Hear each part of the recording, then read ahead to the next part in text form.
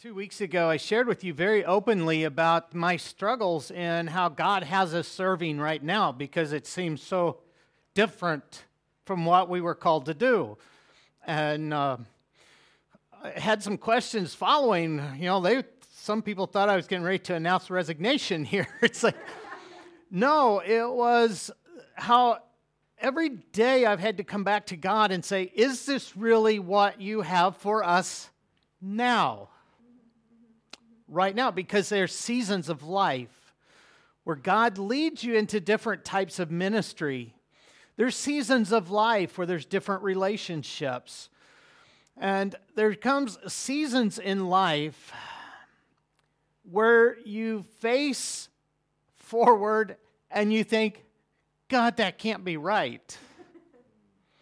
No, that just doesn't seem right. And there's times where we struggle. And then there comes those times where we actually begin to suffer and hurt. And I titled the message, Are You Worthy to Suffer? And I realized that's the wrong title. Because everybody's going to suffer in life.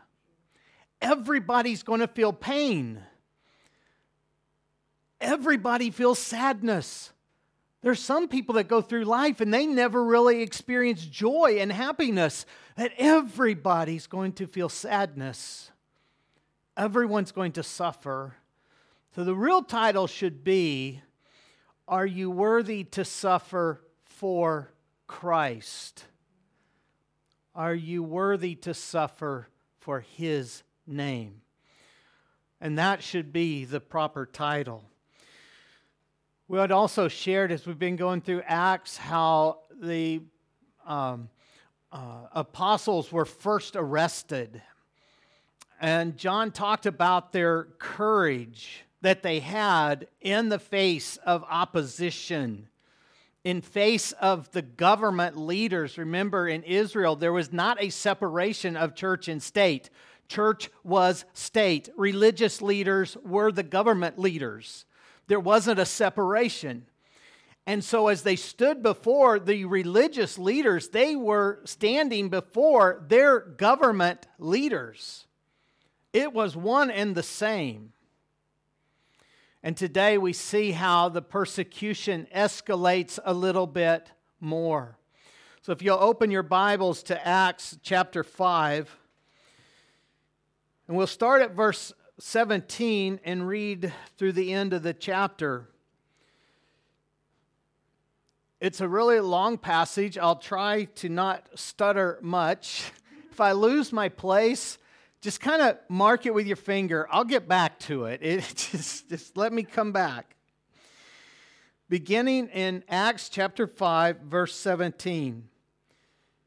And the high priest rose up, and all who were with him, that is the party of the Sadducees, and filled with jealousy, they arrested the apostles and put them in public prison. But during the night, an angel of the Lord opened the prison doors and brought them out and said, Go and stand in the temple and speak to the people all the words of this life. And when they heard this, they entered the temple at daybreak and began to teach. Now when the high priest came, those who were with him, and they called together all the council, all the senate of the people of Israel, and sent to the prison to have them brought. But when the officers came, they did not find them in the prison. So they returned and reported, We found the prison securely locked and the guards standing at the doors, but when we opened them, we found no one inside. Now when the captain of the temple and the chief priest heard these words, they were greatly perplexed about them and wondering what this would come to. Some people came and told them, Look, the men whom you put in prison are standing in the temple and teaching the people. Then the captain with the officers went and brought them, not by force, for they were afraid of being stoned by the people. And when they had brought them, they set them before the council, and the high priest questioned them, saying, we strictly charged you not to teach in this name. Yet here you have filled Jerusalem with your teaching, and you intend to bring this man's blood upon us." But Peter and the apostles answered, "We must obey God rather than men. The God of our fathers raised Jesus, whom you killed by hanging him on a tree. God exalted him at his right hand as leader and Savior, to give repentance to Israel and forgiveness of sins. We are witnesses to these things, so is the Holy Spirit, whom God has given to those who obey him." When they heard this, they were enraged and wanted to kill them. But a Pharisee in the council, named Gamaliel, a teacher of the law, held in honor by all the people, stood up and gave orders to put the men outside for a little while. And he said to them, Men of Israel, take care what you are about to do with these men. For before these days, Theudas rose up, claiming to be somebody, and a number of men, about 400, joined him. He was killed, and all who followed him were dispersed and came to nothing. After him, Judas the Galilean rose up, and in the days of the census, and drew away some of the people after him. He too perished, and all who followed him were scattered. So in the present case, I tell you, keep away from these men and let them alone. For if this plan or this undertaking is of man, it will fail. But if it is of God, you will not be able to overthrow them. You might even be found opposing God. So they took his advice, and when they had called the apostles, they beat them and charged them not to speak in the name of Jesus, and let them go. Then they left the presence of the council, rejoicing that they were counted worthy to suffer dishonor for the name. And every day in the temple and from house to house, they did not cease teaching and preaching that the Christ is Jesus. Heavenly Father, together we have read your word. Lord, show us what you want to teach us. Speak to each and every heart here individually, but also, Lord, speak to us collectively as a body, as your family, as your children. As we have gathered together to bow before the Father, Father, we ask you to teach us. And it's in the name of Jesus. Amen. This is a rather long passage of Scripture. It's not only difficult for me to read, but it's difficult for me to condense down into one sermon. There were at least 7 topics I found that's like, oh, I wish I could preach a whole sermon on that. Oh, I wish I could. It's just like I kept going through and finding more and more things. It's like, oh man, I wish we had more time. But as we go through this passage, I want you to try to picture with me what it was like. Try to put yourself in that place. Remember, the apostles were everyday people. They were fishermen. They worked. Matthew was a government person, worked in the tax office, but most of them, they just worked every day. They caught fish. Jesus grew up in a carpentry shop. They were ordinary people. Think about what it was like for them. What would you do in their place? Let's look again at verse 17 and 18. Going back to the beginning of the passage, I just want you to picture what's happening. But the high priest rose up, and all who were with him, that is the party of the Sadducees, and filled with jealousy, they arrested the apostles and put them in public prison. It was jealousy on the part of the leaders that these uneducated ordinary people who stunk like fish because that was their profession. Here they are in the temple. They're preaching to the people. They're winning. Multitudes are turning to Christ. As Pastor John was talking about last week, there was miracle after miracle after miracle. There were signs and wonders, and the people are just standing there in awe of what God is doing, and the religious leaders are jealous.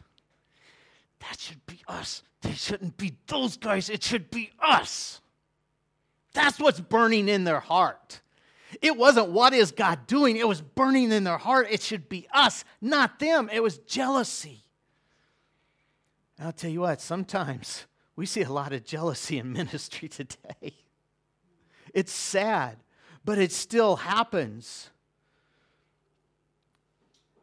And so it was out of jealousy the religious leaders had the apostles arrested.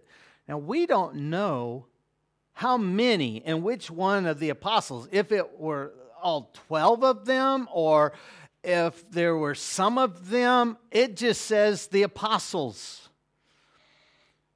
So I kind of assume the whole group, but the scripture doesn't actually tell us which ones. We know Peter's leading the charge. Peter was that guy that while Jesus was still on earth, every time he spoke up, except for once, he really blew it. He said the wrong thing all the time. And then suddenly the Holy Spirit gets hold of him, and he's always saying the right thing at the right time. You know, it just totally changed, been powered by the Holy Spirit. We don't know which one of the apostles, we don't know how many of them were arrested. Some or all of the apostles were taken into custody and put in public prison, which I'm assuming was not a very nice place. You know, in all of our modern conveniences, I've been to visit friends who were in jail, and I will tell you, even in the United States, public jail is not the nice place. It really isn't. And I can only imagine what it was like for them. That it was probably something like a cave with barred windows or with barred doors that they would be put into, locked away.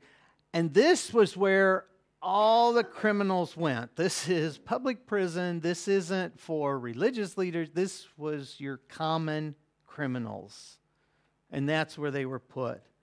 And they walked into the jail and heard the doors close behind them. And they were locked, and there were guards outside. The apostles walked into their jail cell.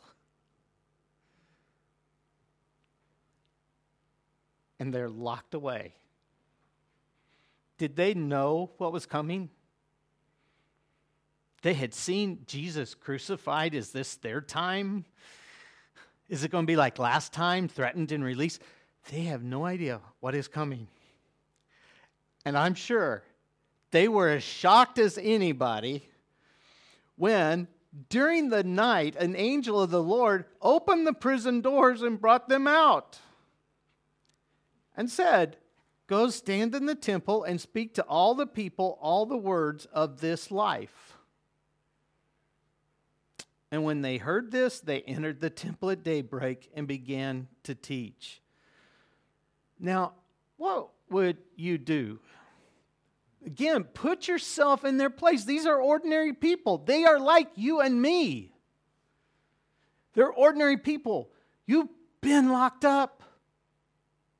You've been in jail. An angel opens the door and lets you out. Where would you go? I think we'd be running home. You know, it's kind of like if you ever had a dog that's been pinned up when they really needed to be out running, you open that cage door, or we used to have a dog that loved to run, and we'd let him off the chain, and you wouldn't see him. He would take off and be gone. And I think that would be the tendency is, one, is this really happening? Or let's just get out of here. Let's go. It doesn't say they discussed it, though. The angel let them out, opened the door, let them out, and said, go back to the temple and start teaching again. So what did they do? They went back to the temple. They did what the angel told them to do. See, they knew angels were God's messengers. They do what God tells them to do, and when an angel brings a message, it is from God. And so they knew it was God's command, it was God's instruction, and they followed in obedience. They've just been arrested. They get let out miraculously, and here they go again. It's like they're right back out in the temple, and they're teaching the people.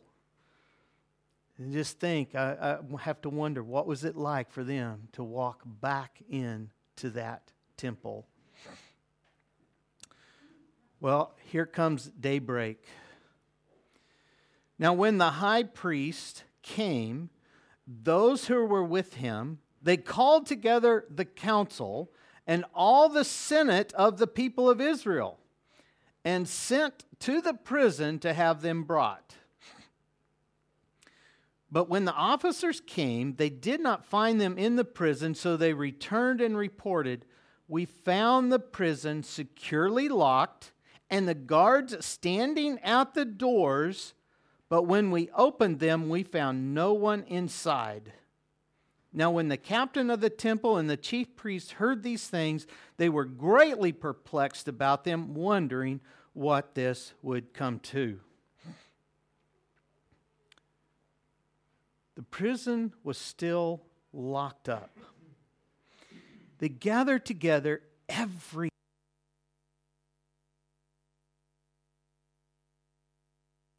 high priest. He has final authority.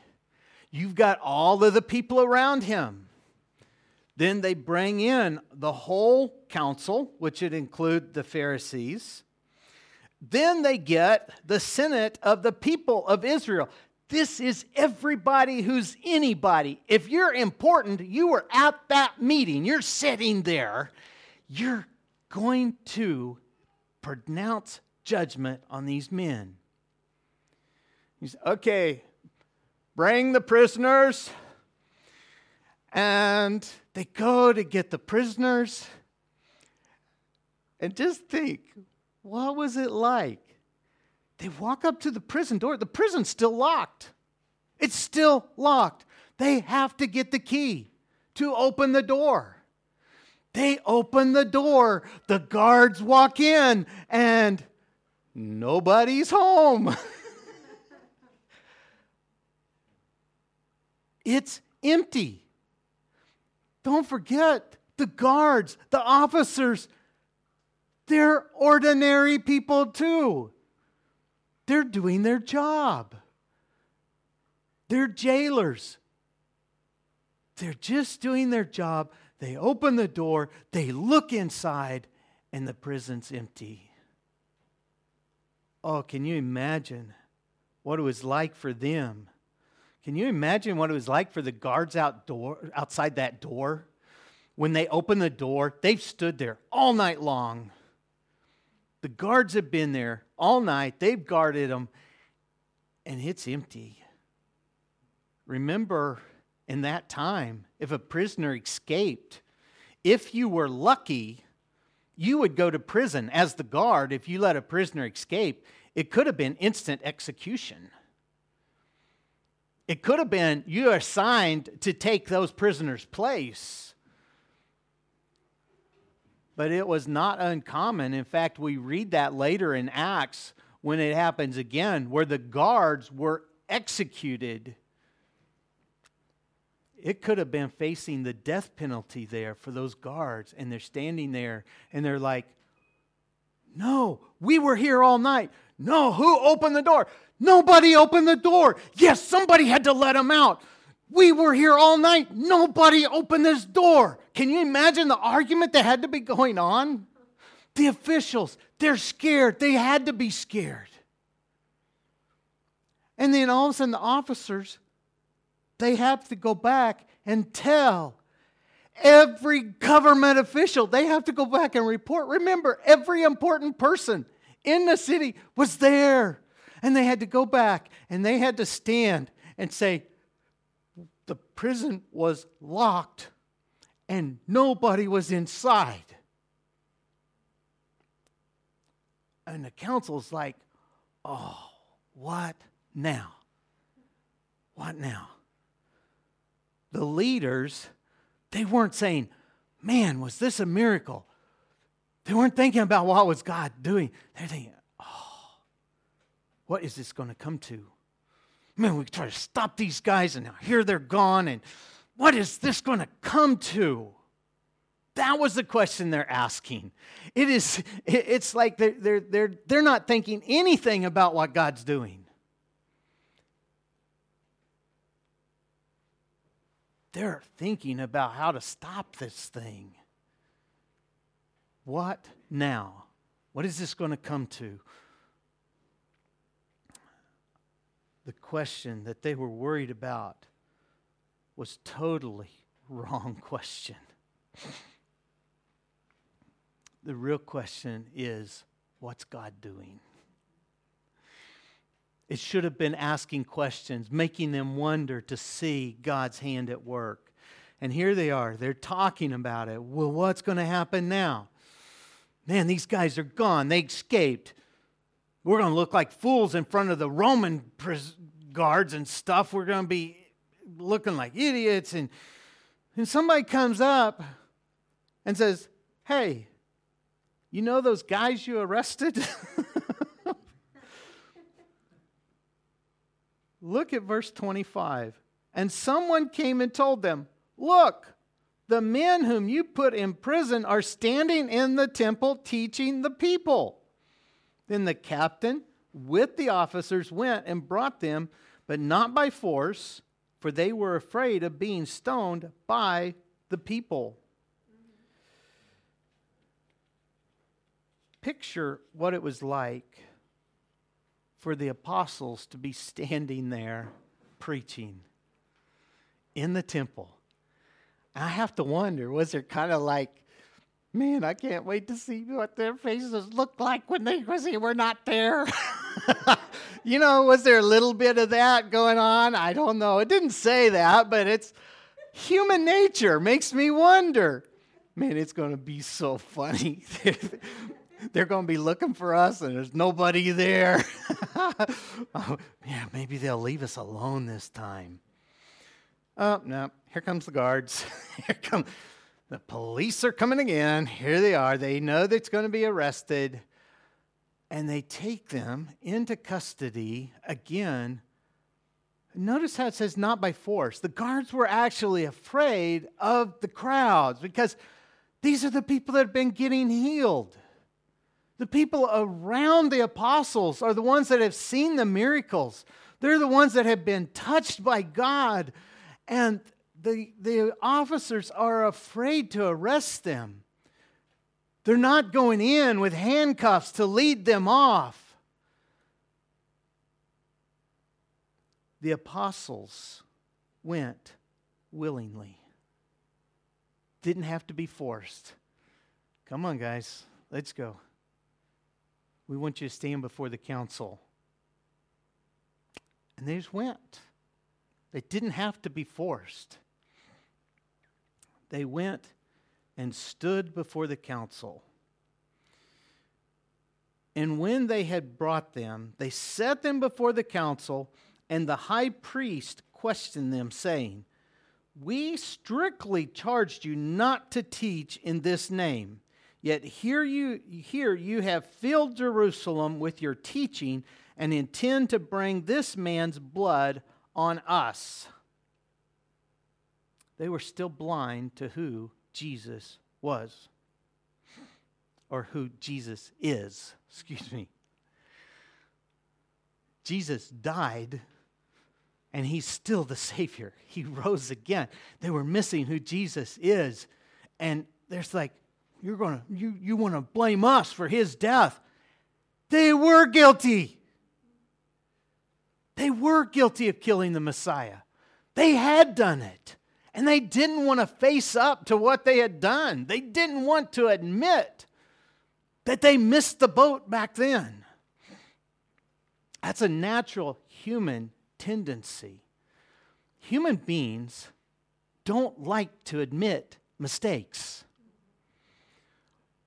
Sometimes whole businesses and corporations get destroyed because leaders won't admit they made a poor decision and they have to start over. That's what my dissertation was on, where CEOs or executive leaders that made a decision they find out later was not the best decision. And they openly shared what it was like for them as organizational leaders. It's hard for human beings, especially someone in a leadership position, to say, man, I was wrong. I was wrong. It's difficult. It's difficult for all people. But when you've stood in front of somebody and you've stood in front of your people and you said, this is the way, this is the decision, these are the Pharisees, these are the Sadducees, these are the priests that incited the crowd to cry out, crucify him. It's the same men. And they can't open their eyes to who Jesus is. But Peter, and they were told not to teach about Jesus. Peter said, we must obey God rather than men. The Bible teaches that the only time it's okay for us to disobey laws is when it's in contrary to God's law. If it contradicts God's law, then we have to obey God rather than man's statutes and his rules. In countries today where it's not legal to share about Jesus Christ, people are still getting arrested, but they're obeying God's law. Peter and the others wanted to obey God, and they did what God told them to do. Peter said, and he stood up and he said, we're witnesses to this. Remember back in Acts chapter 2, when Jesus told them about the coming of the Holy Spirit? He said, you're going to be my witnesses. Peter uses that word several times after that we are witnesses to this. He's doing what Christ told him to do right before Jesus ascended back up into heaven. Peter wanted to obey God no matter what. And Peter went on as he was sharing with them. He said, the God of our fathers raised Jesus, whom you killed by hanging on a tree. God exalted him at his right hand as leader and Savior to give repentance to Israel and forgiveness of sin. And we are witnesses to these things, so is the Holy Spirit, whom God has given to those who obey him. They were giving witness to what God was doing. They stood as witnesses for Christ. And he gets right to the heart of the gospel. Jesus died. And Jesus rose again. And that's where we find salvation. That's where we find forgiveness of sins. I mean, he condenses, it's a long message in reality, but he just in a few sentences, you killed him, God raised him from the dead. And through him comes the forgiveness of sin. Oh, Peter also confirms that the Holy Spirit is proclaiming Christ. And he also confirms that the Holy Spirit is given to all who obey him. Not just one or two. It's not select. It's all who obey Christ and follow Christ are given the Holy Spirit. And what happened in the council? When they heard this, they were enraged and wanted to kill them. But a Pharisee in the council named Gamaliel, a teacher of the law, held in honor by all the people, stood up and gave orders to put the men outside for a little while. And he said to them, "Men of Israel, take care what you are about to do with these men, for before these days, Theudas rose up, claiming to be somebody. A number of men, about 400, joined him. He was killed, and all who followed him were dispersed and came to nothing. After him, Judas the Galilean rose up in the days of the census and drew away some of the people after him. He too perished, and all who followed him were scattered. So in the present case, I tell you, keep away from these men and let them alone. For if this plan or this undertaking is of man, it will fail. But if it is of God, you will not be able to overthrow them. You might even be found opposing God." So they take his advice. Now, I've heard sermon after sermon, and I actually have to say, I have preached about the wisdom of this man. This was a respected teacher of the law. He was the one that taught Saul, who became Paul. This was the Apostle Paul's mentor and teacher of the law. And he gave them terrible advice. It was absolutely horrible advice. Don't follow his advice. He was a teacher of the law, and he should have known who Jesus was. He should have known. He is the person that should have been standing before the council saying, Scripture teaches that the Messiah is going to suffer and die. This Messiah is the Christ, and we must turn and follow what Christ is doing. He's the man that should have been doing it. He was a respected teacher of the law. And he was so caught up in his own tradition, he knew that false prophets would arise, but he couldn't see the true prophet. He couldn't see the true Messiah. He had head knowledge of the Scripture. He knew Scripture well. Pharisees, they memorized Scripture. They studied it. They knew it well. And he had it here. But the heart was hard. He couldn't see the truth. He is the one that should have said, like Peter did, repent and be baptized. It should have been him instead of those fishermen. Remember Jesus' words to Nicodemus? When Nicodemus came and is talking to Jesus, and Nicodemus became a believer, but he was afraid to admit it public until the very end. He wouldn't publicly admit it, but Jesus was talking about being born again, and Nicodemus, he said, man, a grown man, I can't go back into my mother's womb and be born again. That'd be a little painful for mama. And Jesus said, those that are born of spirit are spirit. Those are born of flesh are flesh. And Nicodemus says, how could this be?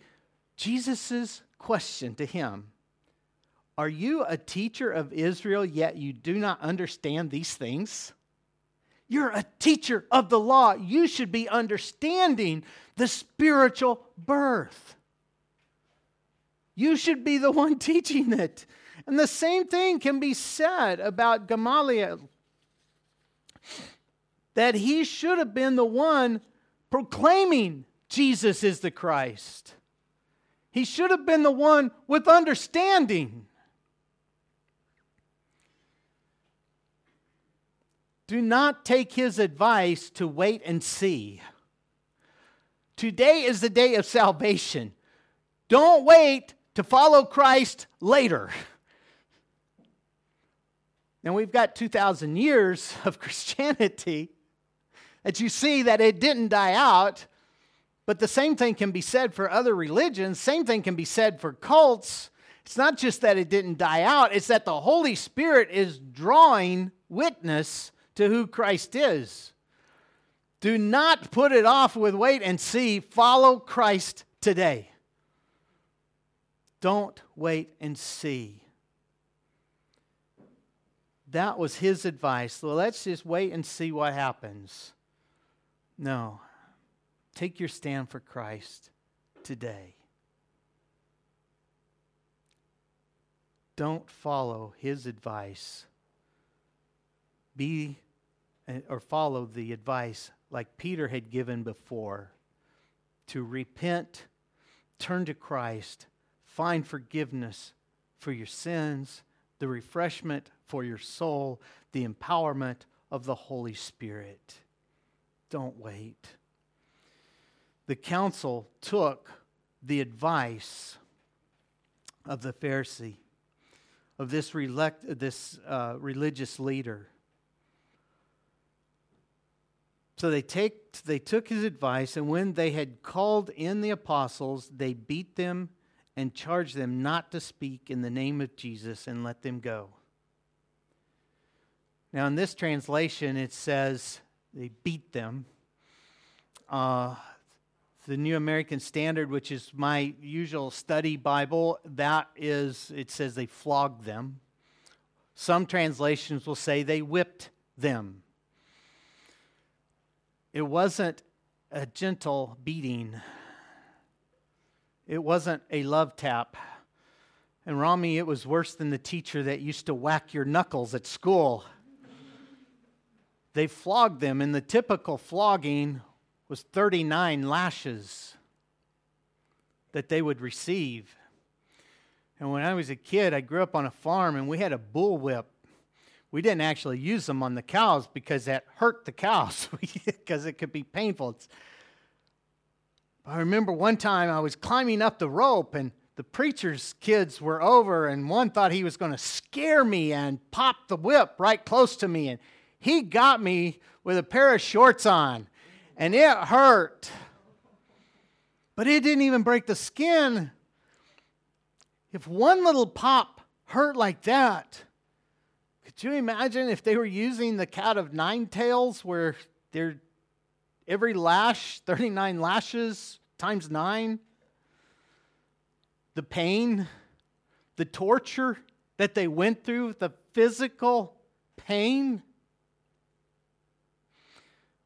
It would have been horrendous pain. The physical pain would have been terrible. But verse 41, then they left the presence of the council, rejoicing that they were counted worthy to suffer dishonor for the name. They rejoiced that they were counted worthy. And you notice how it says to suffer dishonor or shame in the New American Standard. Your different translations will use a different word for that, but cultures is a little bit on dealing with different worldviews. There are some cultures that it's right or wrong, or guilt and innocence, and especially in the western part of the world, that's our focus. You're guilty before God, and you're going to find forgiveness of your sin. You're going to be found innocent in the day of judgment. Because we really base on whether someone is guilty or not guilty. That's really a Western mindset. But then there are some cultures that are shame or honor based. Now in the Western world, we have a hard time understanding But you that come from cultures where to dishonor your family is the worst thing you could do. It is a shame and honor. You don't shame the family. And it's really very strong in cultures where it's a collective, a family, or even a whole village. You have to honor the village. You have to respect and show honor. And you can't shame them. And so the shame culture, we see that a lot in the Eastern. You see it very heavy in the Middle East. The family honor has to be protected, or the clan honor, or the city, or even nation. And we see this in these Jewish believers, that it wasn't the physical pain that was the worst. They went, we suffered dishonor for him. Now, some cultures, especially in animistic societies, it's based on fear. Fear or power. You need to appease the gods. Often living in fear of the evil spirits that are in places. And every culture has some mix of that, but you lean more heavily toward one or the other. And so these men were from a culture that held honor as one of the supreme values. And so they walked out and said, we suffered shame for him. And they rejoiced that they were counted worthy to suffer for the name. Some years ago, there was a man from India that was here in Debrecen working with another ministry, and we were doing prayer walking in an area where we were hoping to start a church, and we were going around the apartment buildings and praying. And we're talking about when we share Christ, so we often stress that Christ is worth suffering for. And the man, he told me, he said, in my country, everybody suffers. He said, we can't tell them if you follow Christ, you'll start suffering. I said, no, I don't think you understand what I'm trying to say.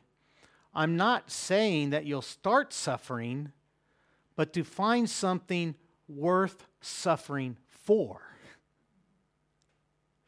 Everybody's going to suffer. Everybody's going to feel pain. Everybody's going to feel sadness. Everybody's going to feel shame. But it's a very different thing to suffer for Jesus Christ.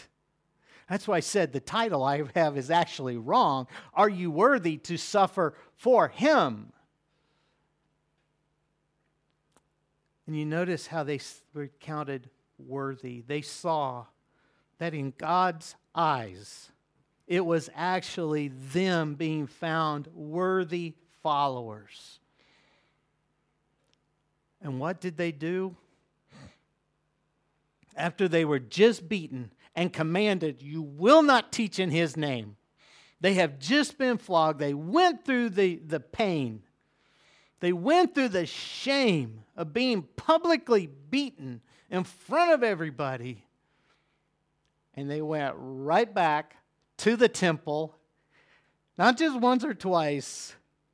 Every day the apostles were going to the temple and from house to house. The church was so big, you couldn't fit everybody in the temple anymore. The apostles had to go house to house to gather people together to teach them. I wish I could do a whole sermon just on this last verse of the passage about meeting together, how important that is, yet never forsaking the house to house and the teaching that's in the small group. But they did not cease teaching and preaching that the Christ is Jesus. Well, I wish I could preach a whole sermon on this one verse, Today, I really want to come back to that question I asked at the beginning. Are you worthy to suffer shame for His name? Now, it always starts in first person. Am I worthy? Well, in one sense, none of us are, because we're His sheep. He's the God. But through His redemption, do people see enough Christ in us that they would want to persecute us, that they see a need to persecute us? Jesus promised persecution to all those that want to follow Him. Paul said, everyone who wants to live a godly life will be persecuted. Years ago at university, Carolyn and I had a professor that I really loved him because he actually taught the Bible, not books about the Bible. He really taught the Bible. And he was one of those modern day prophets that when he stared at you, you don't ever lie to him, because he could just bore a hole right through you. I mean, when you stared at him, you just like, yes, sir. It was just like Old Testament Elijah. He was a fiery prophet of God. And he told us one day, it was an intensive study of intensive study of the book of Revelation, He was talking to us in class one day, and he was preaching a revival service in the evenings, same time the class was going on, and he preached on, if you live a godly life, you will suffer. And she said a lady came up to him one night after the service, and she said, well, I can tell you, I have never had to suffer for my faith. And the way she said it, she was proud about America.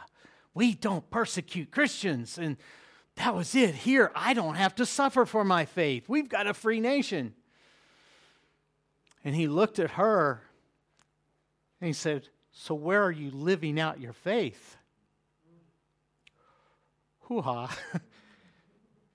He told us the story because the very next night, she came up to him and she said, I realized you're right.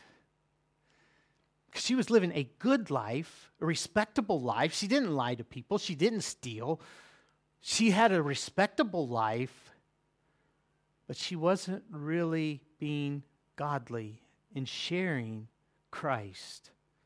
Because when you take that stand and you start sharing your faith and you really live it out, we're in the workplace, you're taking a stand for what's right.